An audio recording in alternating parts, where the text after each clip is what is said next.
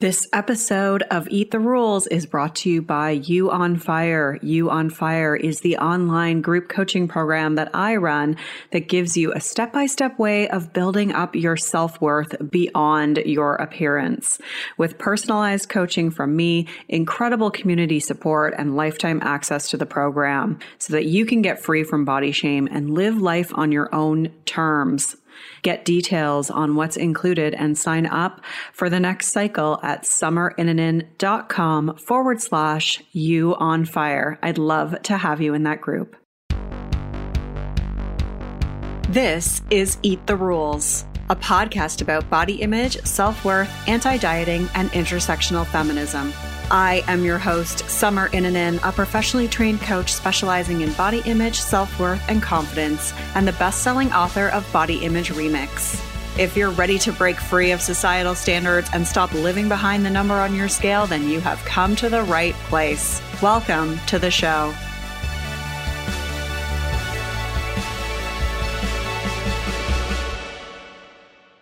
Hello, Savala. Welcome to the show. Hey, Summer. I'm really, really happy to be here. Thank you so much for inviting me on. I'm so happy to have you here.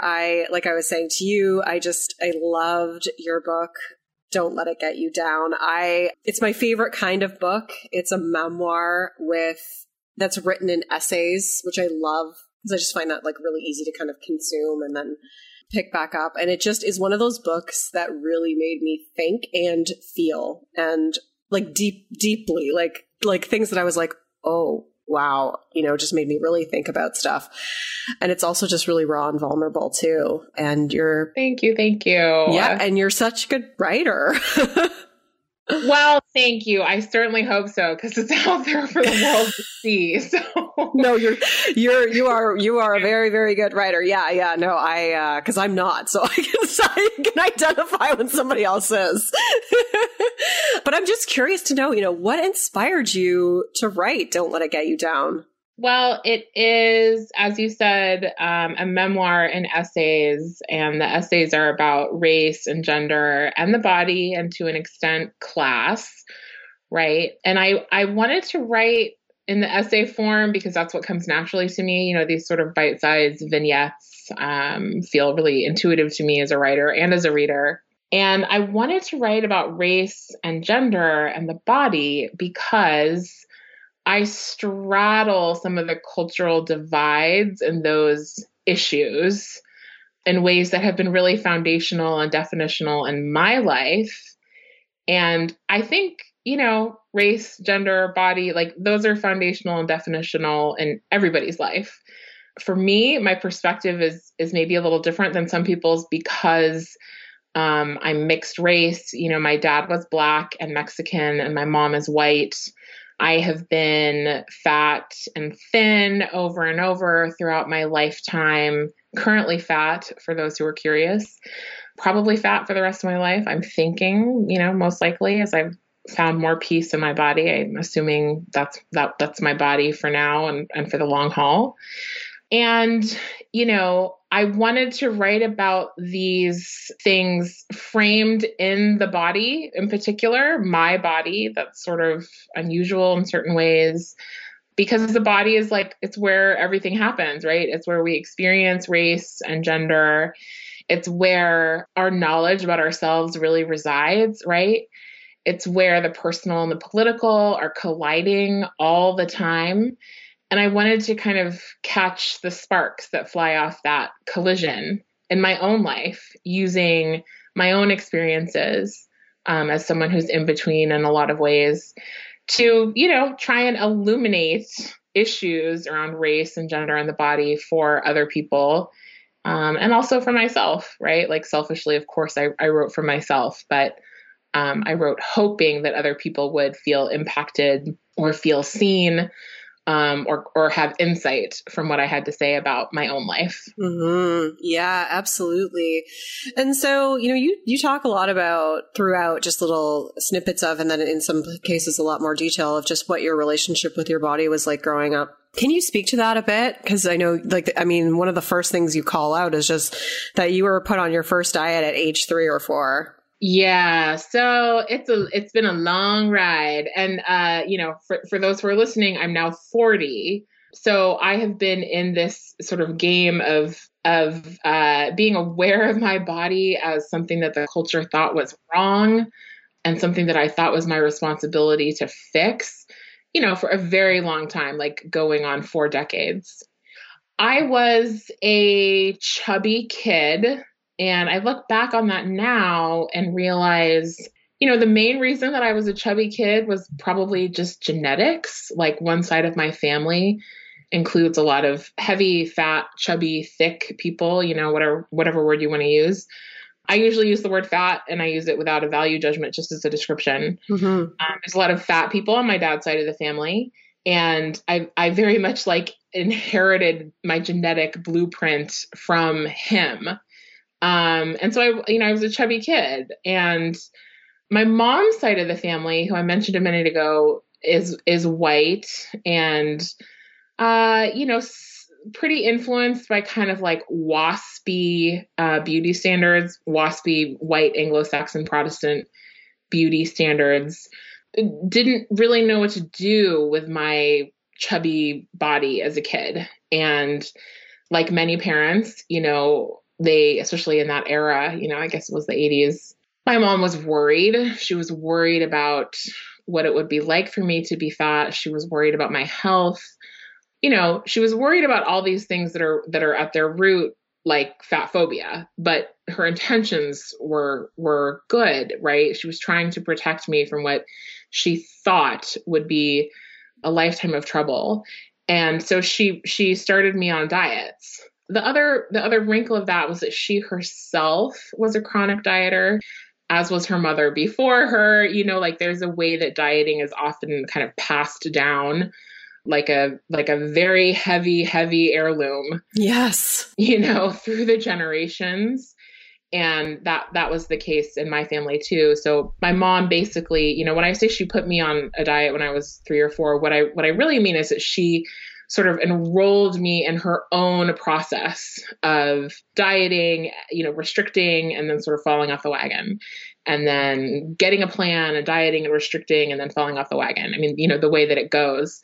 And so I started that cycle from a really young age, again, informed by my mom's desire to protect me from fat phobia, although she didn't have the vocabulary for that at the time, right? Yes. And, so I just always feel like I need to drop that in, because her intentions were good, but, she was really profoundly misinformed about the harm that would ultimately come to me from dieting. But I never want her to be villainized in these conversations, because she was doing what she was taught to do. I relate to that so much, because my mom was the exact same way. Yeah. Yeah. I mean, it's like that for a lot of us, right? I was looking the other day at some ads from 1950s magazines, things that kind of probably my mom would have seen. And it's like the way they talk about women's bodies and the sort of like chipper, insistence on the need to control the body of girls in every kind of way is so intense in that era. And I mean, you could argue it's very intense in our era too, but it gave me some compassion for my mom, because she herself was so deeply indoctrinated against her will at such a young age, before she could consent. And then that was my experience too, because it was her experience. Yeah, yeah. And I know, like, we grew up pretty much the exact same time, because in the book you sort of mentioned, like, the influence of like Britney Spears and Gwen Stefani and like their bodies, and trying to, shape ourselves into those bodies. And I was just like, oh my God, I totally remember that. Like, just how my body is just not supposed to look like either of those things, like either of those people. I mean, same here. It's just not. I mean, I spent thousands of dollars probably, and thousands of hours, I don't know how we measure emotional energy, but thousands of units of emotional energy, striving for that. And it was not meant to be. And it's funny because it was almost like a lust that I felt for their bodies, and the sense of just craving it for myself so intensely when I was in my teens and my 20s. And the funny thing is, I began to divest from diet culture and to free myself from it. Oh, I guess it's been about 6 years now. So maybe 6 years ago, but I still, when I see Britney Spears doing her twirling dances on Instagram, or we watch The Voice in my house, which is a singing competition, and Gwen Stefani is occasionally one of the judges. When I see her, I still have a reaction, right? It's like, there's still an ember of that in me. How could there not be? Like, it's in the air we breathe. I was raised with it.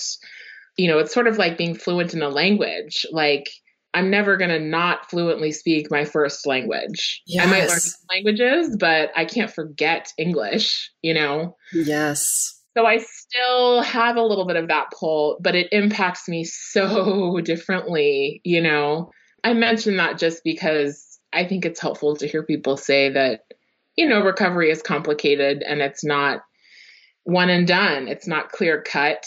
I still feel the pull sometimes. I just don't respond to it the way I used to. Yeah. I mean, I think I honestly, like, some people have asked me, like, well, how long does it take to never want to lose weight? I'm like, never. Like, I think that, like, exactly like you said, like, it's just hard coded into us.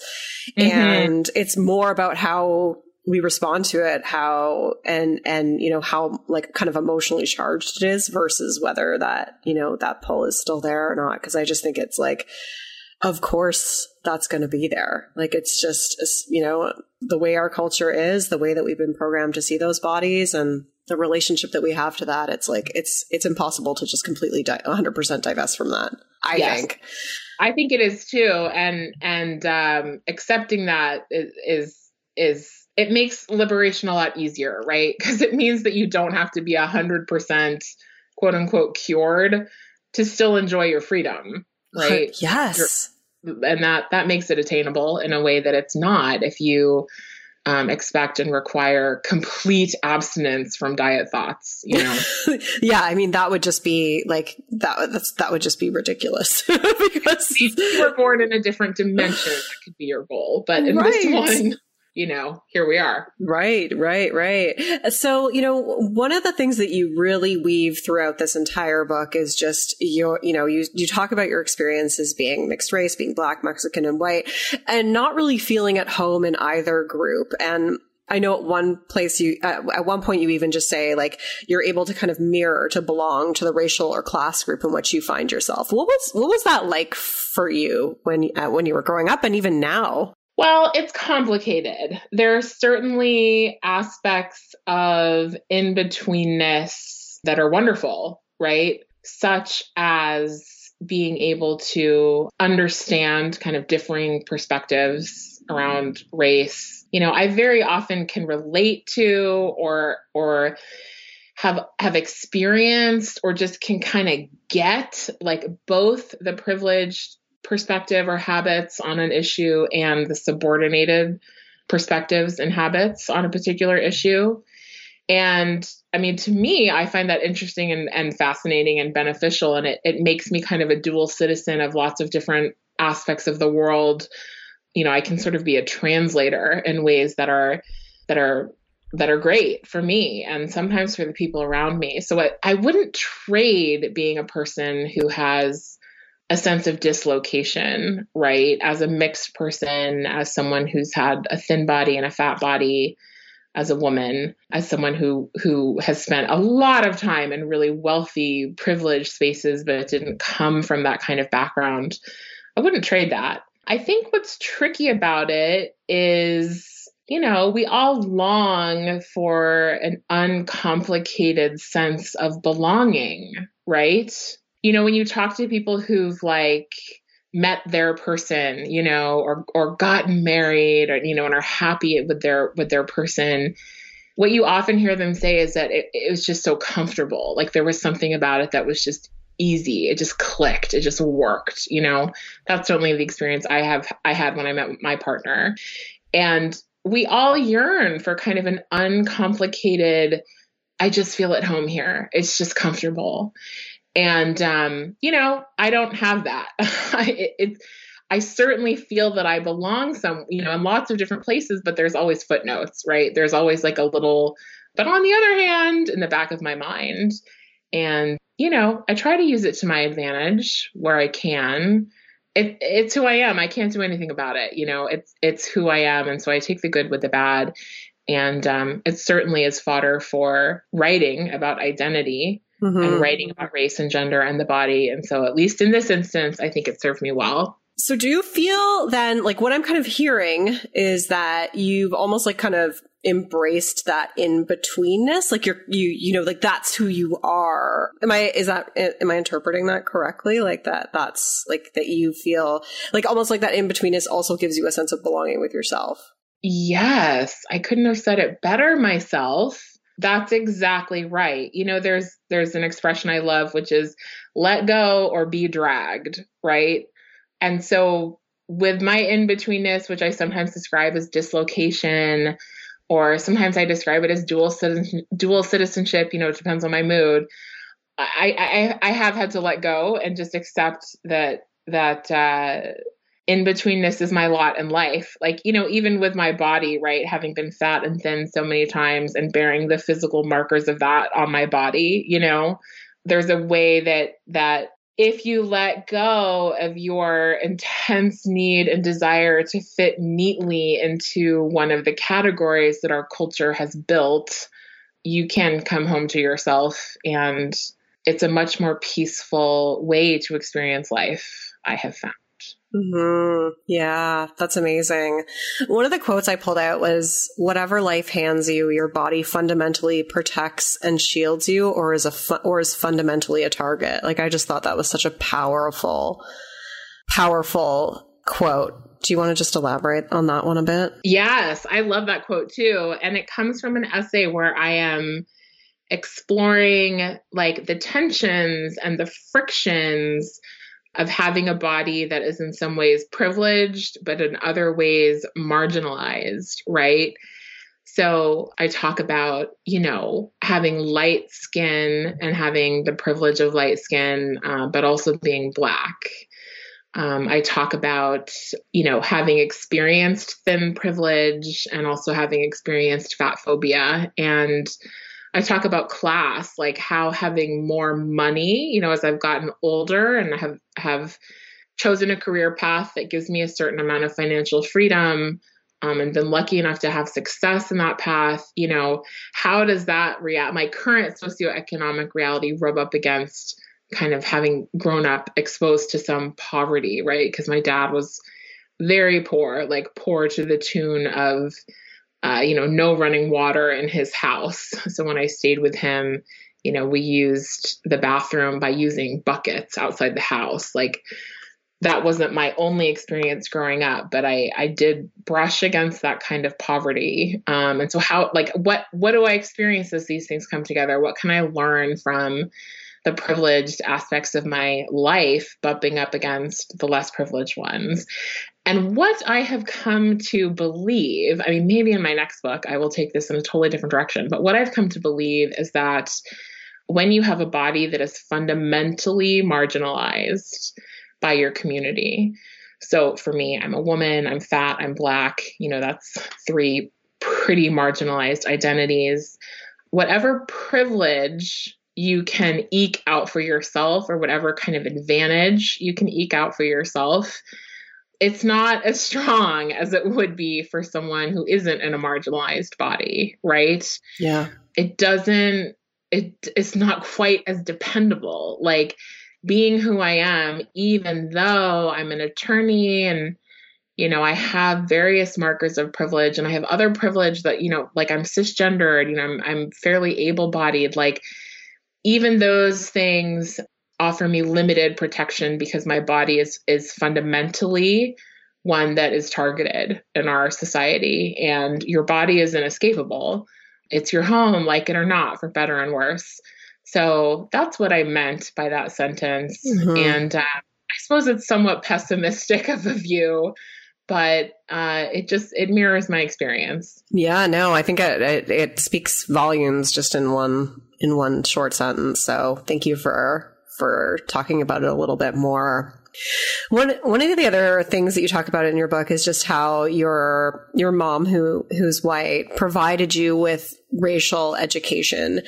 What was that like for you? Yeah. So my mother is white, as you say, and my father was Black and Mexican. And my parents split up when I was young, and I stayed sometimes with my dad, but my mom was my primary caregiver.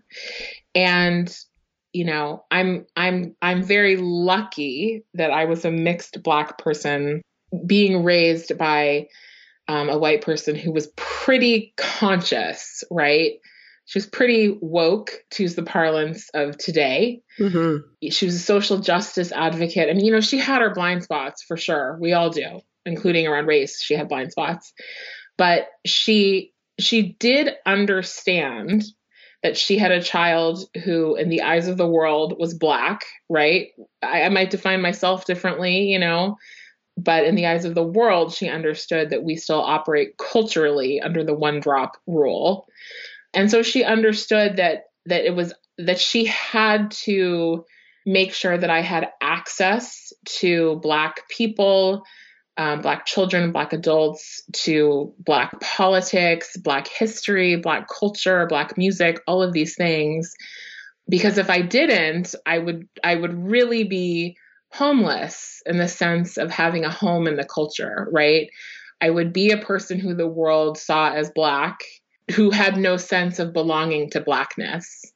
And, what a difficult road that would be to walk. So she went out of her way to find opportunities for me to connect with Blackness. We listened to a lot of Black music. We went to a Black church. We joined a Black gospel choir.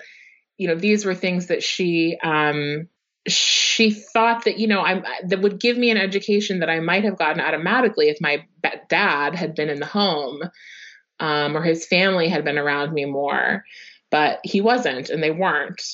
I think, it would be easy, but also a mistake to think of her efforts as being contrived. They were purposeful, right? They weren't organic in the sense that they didn't happen automatically.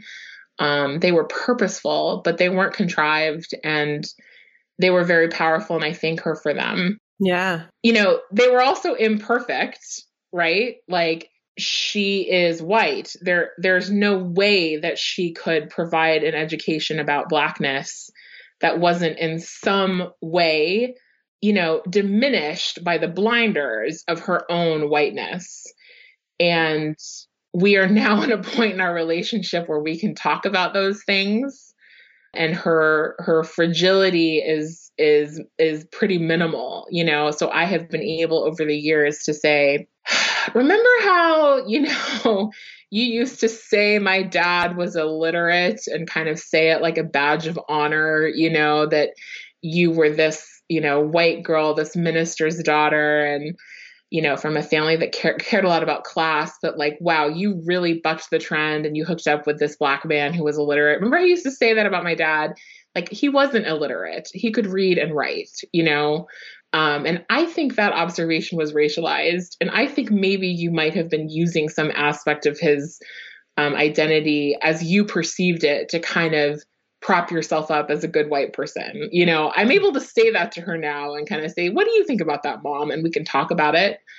But certainly one of the challenges of growing up as a mixed Black person anyway, with a white parent, is that you have to contend with their own racial blind spots without their help, because they're blind spots, right? Yeah. Which I had to do, and which now, thankfully, we can generally talk about. That's awesome. That's so great that you have that relationship, and that she's open to that, and just such an interesting experience. Yes, I'm very lucky that she is open to it. It's been a lot of years of difficult conversations, and her being willing to have me talk about mistakes that she made as a mom, which now I'm a mom and I'm like, oh my gosh, I'm not looking forward to that day. But we've done it around race. And of course we've done it around my body. And, for many years I had really deep anger at her for setting me on this road of dieting that has been a very destructive force in my life, even though she didn't mean for it to be.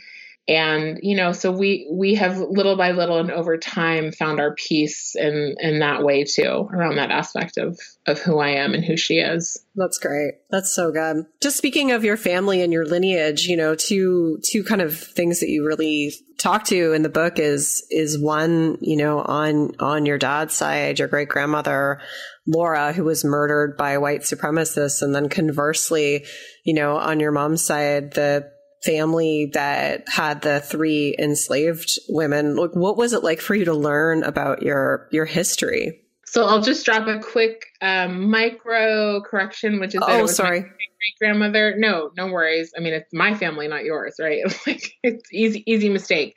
My second great grandmother, Laura, was killed by white supremacists in Texas in the 1890s.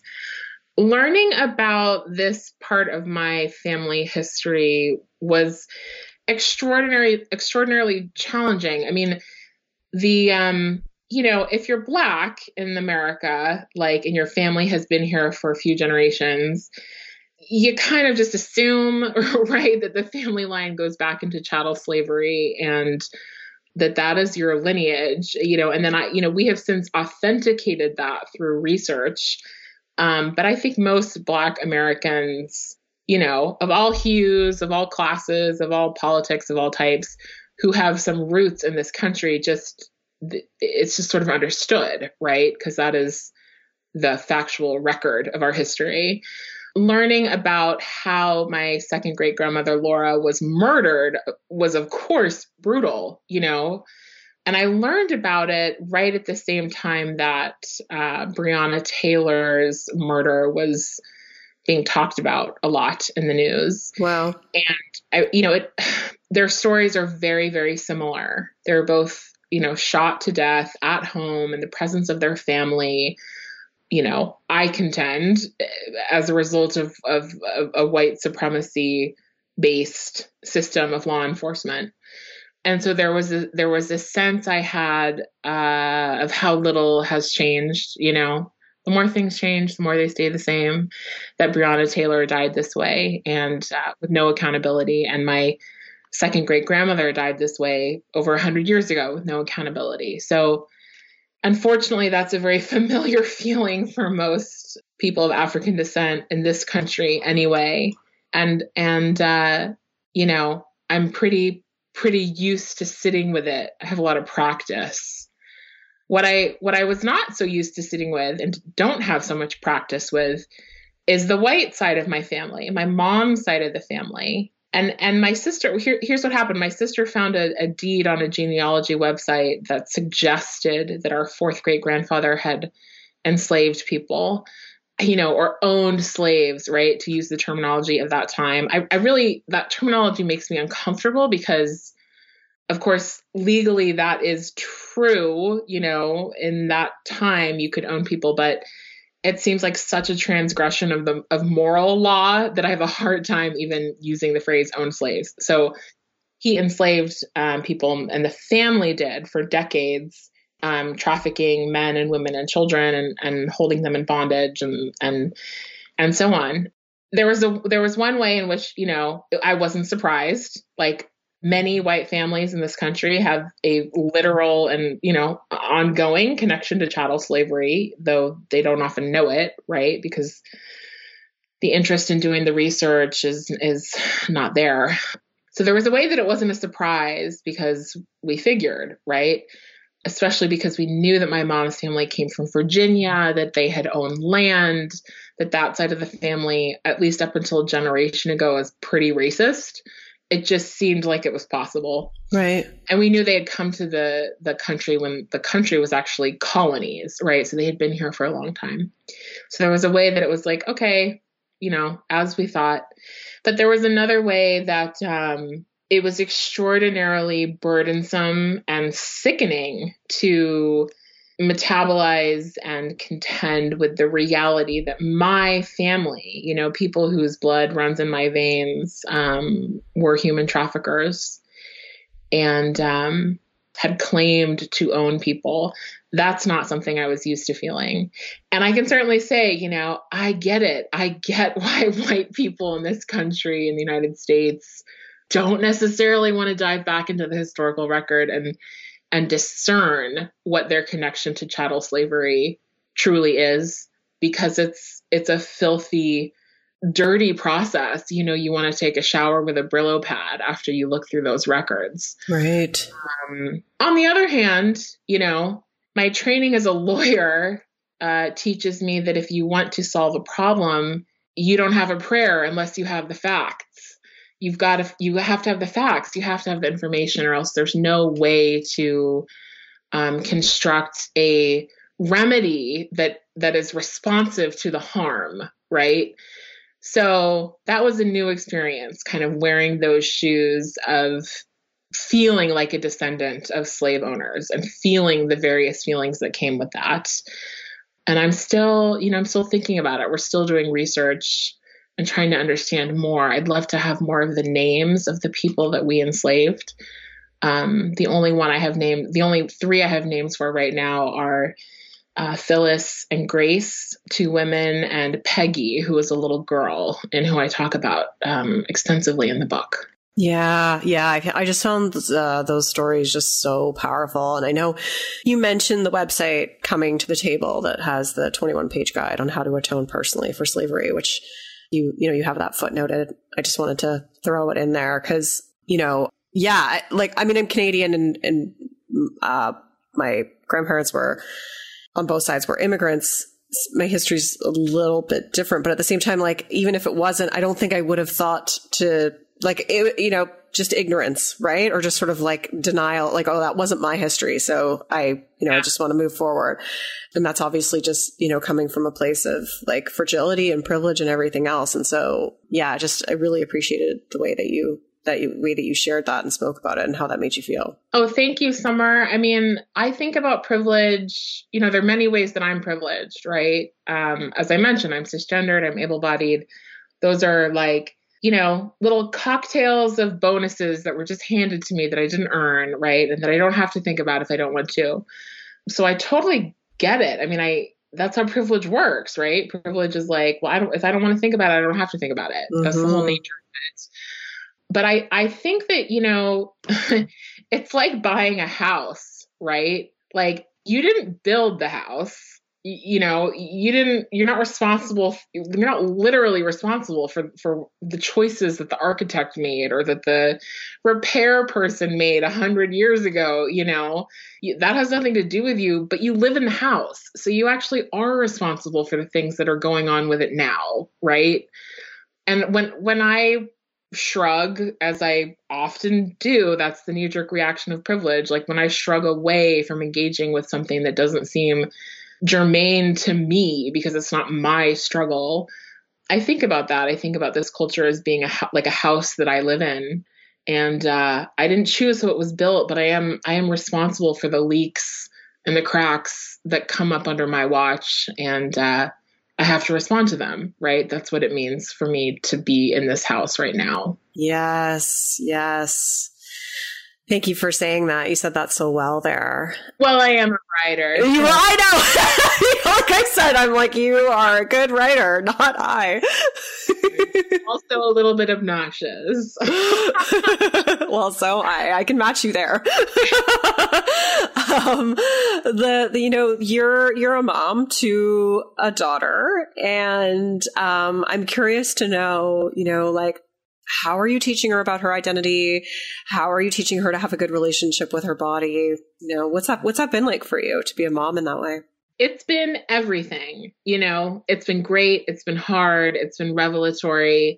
I feel my own shit come up all the time, Mm-hmm. I am absolutely determined to do everything in my power, whether that's a lot or a little, to give her a foundation in her body that is unself-conscious, that is neutral, with a sprinkle of joy, right? I do want her to feel a sense of joy in her body. That's about her body being her home. That's about her body being safe. And that's about her body being, a tool for her to experience life and express herself, as opposed to an adornment or something that she should decorate or treat like an endless project that needs to be fixed. I want to root her in that as much as I can, because I know the culture is going to come in with all the other crap, and if I can give her a foundation in that, maybe her roots will have sunk deep enough into that healthier soil that by the time, the storms of diet culture come, she won't be as swayed by them as she otherwise would have been. But I'm sure I'm making mistakes all the time. I do sometimes have to really contend with my own stuff around food and what we eat and how much we eat as a family. I'm certainly light years ahead of where I would have been had I not spent the last 5 or 6 years becoming really politically activated, and the connections between diet culture and fat phobia and racism and capitalism and all of that stuff, right? And doing the personal work of extracting myself from it and extracting it from me. But I'm still fluent in my first language. So the thoughts and the synapses still fire, the neural pathways are still there. The thoughts still happen. But I'm doing my best. I'm really doing my best. She's never heard me talk poorly about my body, which is a huge accomplishment personally because of how I grew up, or anyone else's body. She has heard me speak positively about bodies many, many times. So that's something I feel that I'm doing right. I think I struggle though, because, I'm sure this is true for other moms and children, but I know from experience that it's true when you're raising a daughter or when you're raising a Black or brown person. Part of my responsibility as her mom is to teach her how to be safe, right? It's to make her aware of the potential harms that can come her way so that she can handle them as best she can, so that she has an appropriate sense of risk, so that she understands what boundaries ought to be, and so she can have a sense of when they've been transgressed. The problem, of course, with giving a child that kind of education is that it ruins her innocence, yes. Right? It makes her aware of how her body is mistreated. It starts to give her a sense of insecurity, in the sense of not being secure in the culture. And once you have that in your head, it's very hard not to see yourself that way, right? So it's a very tricky balance. I do not claim to be good at it, but it's what I think about all the time. How do I give her the information she needs to both be safe and have, be clear-eyed about the danger that she faces in a world that doesn't really like or protect women and doesn't really like or protect Black people, while also letting her hang on to, her inherent sort of birthright sense of neutrality and joy and safety in her body for as long as possible. Yeah, I don't know the answer to it, but I think about it every day. It's such a complicated thing, right? Like, I mean, I have a boy and we're white, so my situation is different, and yet I still think about, just like horrible things and like, protecting him from the realities of the world and stuff. And it's just, I don't know. It's just not one of those things that you really think about when you go into parenthood, that like, these are the things that you're going to really have to figure out and face. And it's complicated stuff. And I don't think anyone gets it 100% right. I don't think so either. And it is very complicated. I mean, this culture does a real number on boys too, Mm-hmm. And, speaking in America, I can't speak for other parts of the world. Being raised to know that you're white or to believe that you're white, sure, comes with a shitload of goodies and privileges, but there's harm in that too, So it's certainly not to equate them, but it's simply to say that like these systems that we have around gender and race, they tether everyone. And how we teach our children about it is extremely complicated. And I don't think, our cultural fluency quite meets the depth of the challenges. And so it often falls, to moms and dads and grandparents or, whoever the grownups are in a kid's life to try and cobble that education together for them in a way that is effective, but not cruel to the child. Yeah. Yeah. And the other thing you mentioned was just how, like, you know, it really brings up your own, being a parent, like really brings up your own kind of insecurities and fears. Like it's like a mirror on your deepest fears, right? I know. Let me just Windex this mirror for you, Mama, and hold it. It's like, and you have to, and I'm glad that I've done like so much work around my own shit that I'm able to then, you know, see it a little more clearly and be like, this is my stuff, like not his stuff. And I got to hold that for myself and like really be like, let him be who he is. But yeah, it's just, it's a wild ride. It is. It is indeed. Yeah. Yeah. Well, it has been so wonderful having you here. I could talk about 155 other things, if not more. Me too. Should we go page by page? I know, because there's a couple, like, do you have like 2 minutes? Maybe you need more. Yeah. But like one of the things that like blew my head open was Law and Order SVU, because I love that show. Yeah. And you talk about that show and I was like, oh my God, I just never like thought about it that way. I mean, I did, but not, you know what I mean? I do. Oh man, you do like such a good critique of it. Can you just talk to that a little bit? Yeah. I mean, first let me say, I love Law and Order SVU too. This is not a like, you know, bring the hammer down on SVU, because I participate, and I don't want to get hate mail about like, and it's like got such a, it's got a strong female cat, like I almost named my son Benson because I was going to name him after Olivia Benson, like, cause I love her that much. So yes, there is a lot to be said for the show, including how it sheds light on and tells the stories of, in particular, violence against women, right? Mm-hmm. You cannot stick your head in the sand and watch that show, you know, like you have to be aware that it's happening because the show tells those stories, and that is in many ways a gift. But yes, there's an essay in the book where I talk quite a bit about SVU, and I am critiquing it, but really I'm critiquing myself, because what I realized before I began writing this essay was that I was completely confounded by my own behavior. And here's what I mean by that. I am a person who, you know, I'm a feminist. There's no question about that. I rage at the ways in which women are controlled and destroyed and harmed in our culture, you know, often through physical and sexual violence, but in all kinds of ways. I'm a person who's been sexually assaulted. So, you know, it's very personal. It's not just political. It's like purely political, my sense of feminism. It's also like rooted in my own body. And, you know, at the same time, I used to watch marathons of SVU in my apartment, you know, on the phone with my girlfriend. And as anyone who watches the show knows, I don't know, 9 out of 10 episodes feature the story of a woman who was raped or murdered or brutalized or stalked, or, you know, you see her corpse. I mean, sometimes you see it on the sidewalk. Sometimes you see it again with the medical examiner. I mean, you know, it's like brutal depictions of violence against women are often the animating force behind each episode. And I would sit and watch hours and hours and hours. And here's the kicker, feeling entertained. Right? Enjoying it, like liking it. And I could not make those two pieces of myself fit seamlessly together.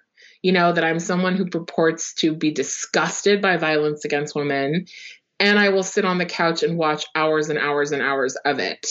I don't do that around Blackness. Like, I'm not interested in graphic depictions of violence against Black people or fat people. It's just upsetting and gross. So why is it that I can consume this? Yeah. That's what I wanted to explore. Yeah.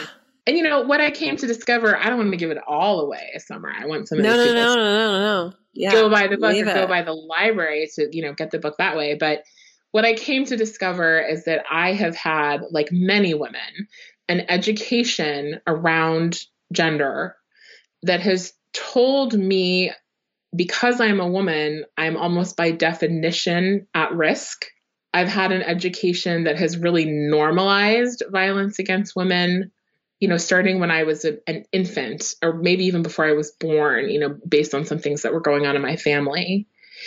And, in a way, as I said, it's good that these stories are told because there's a lot of truth to them. I question whether it's truly harmless to tell them as entertainment, because when you're watching hours and hours and hours of entertainment that is built around these literal depictions of this kind of harm, it does normalize it even further, right?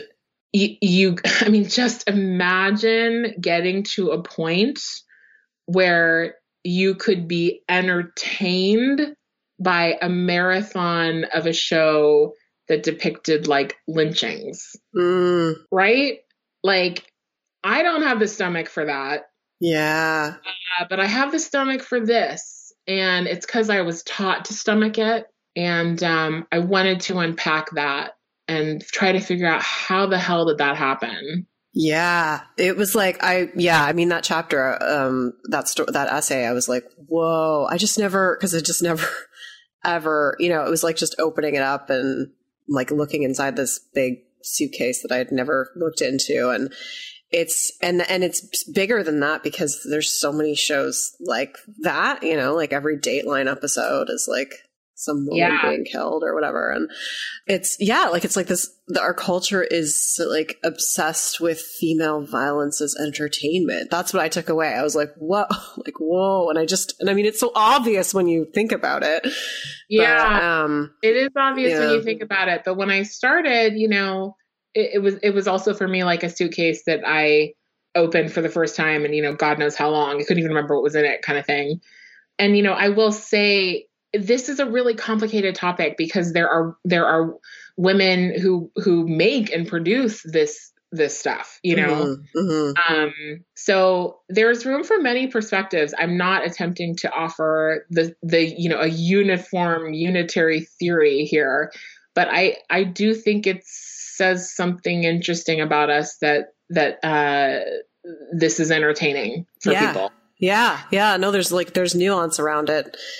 And everything else, like there is nuance in everything, but it was just, it was such that one. I'm glad I got to talk to you about it because I was like, oh, I got to talk to you about this one. I'm glad you asked. Yeah. But I don't want to keep you any longer. I don't want to give away the entire book, but it's just so good. I loved it so much. I hope people go out and grab it. Where can people find more of you, and where can they find Don't Let It Get You Down? They can find Don't Let It Get You Down at their local library, at any independent bookseller, and of course at Amazon, Barnes and Nobles, all the big ones too. And I just want to plug libraries again because, books are expensive. Of course, I love when people buy the book, but, you don't have to buy it. And they can find more of me on Twitter, where I tweet extremely occasionally at Savala Tweets. And if they really want to interact with me, they should hop onto Instagram because that's where I tend to party. And I am not quite Beyonce on Instagram, like as almost, but not quite Beyonce. I love your Instagram because you always share like amazing images of diverse bodies and celebration of bodies. And I wanted to talk to you about a bunch of your posts, but we didn't have time, and I really wanted to focus on the book. So we'll have you back on again some other time to do that. But I love your content. Your Instagram is one of my favorite accounts. So. Oh, thank you so much, Summer. I post those like montages of real bodies, like often close-ups, like because it's medicinal to me, right? Yeah. And it really was when I was in my very early recovery. And since we're on the topic, I will just quickly say thank you officially to you for being one of my early teachers and one of my early, you were one of the very early people who kept beckoning me down the road towards liberating my body from diet culture in those very early days where you're like so vulnerable and every step is like, oh my gosh, I don't know if I can take one more step in this direction, and you were among the early people who beckoned me. So I am profoundly and deeply thankful. And I will add, this book would not exist had I not gone through that process, because frankly, I spent too much time and energy running away from my body while I was in diet mode. to write a book that was rooted in my body. So thank you for the role that you played in helping me come creatively to a place where I could pull this book off. Summer. Oh, wow. Thank you. That's like the highest compliment. Thank you so much. I don't even know what to say. I'm just going to sit with that one. Well, thank you so much for being here today. It's been such an honor, and I wish you all the best with your book, and everybody listening, go out and get it because it's really, really awesome. You're going to love it. Thank you, Summer. The pleasure is all mine, and I can't wait to do it again someday. Thank you. Rock on. I'm Summer Innanen, and I want to thank you for listening today. You can follow me on Instagram and Facebook at Summer Innanen. And if you haven't yet, go to Apple Podcasts, search Eat the Rules, and subscribe, rate, and review this show. I would be so grateful. Until next time, rock on.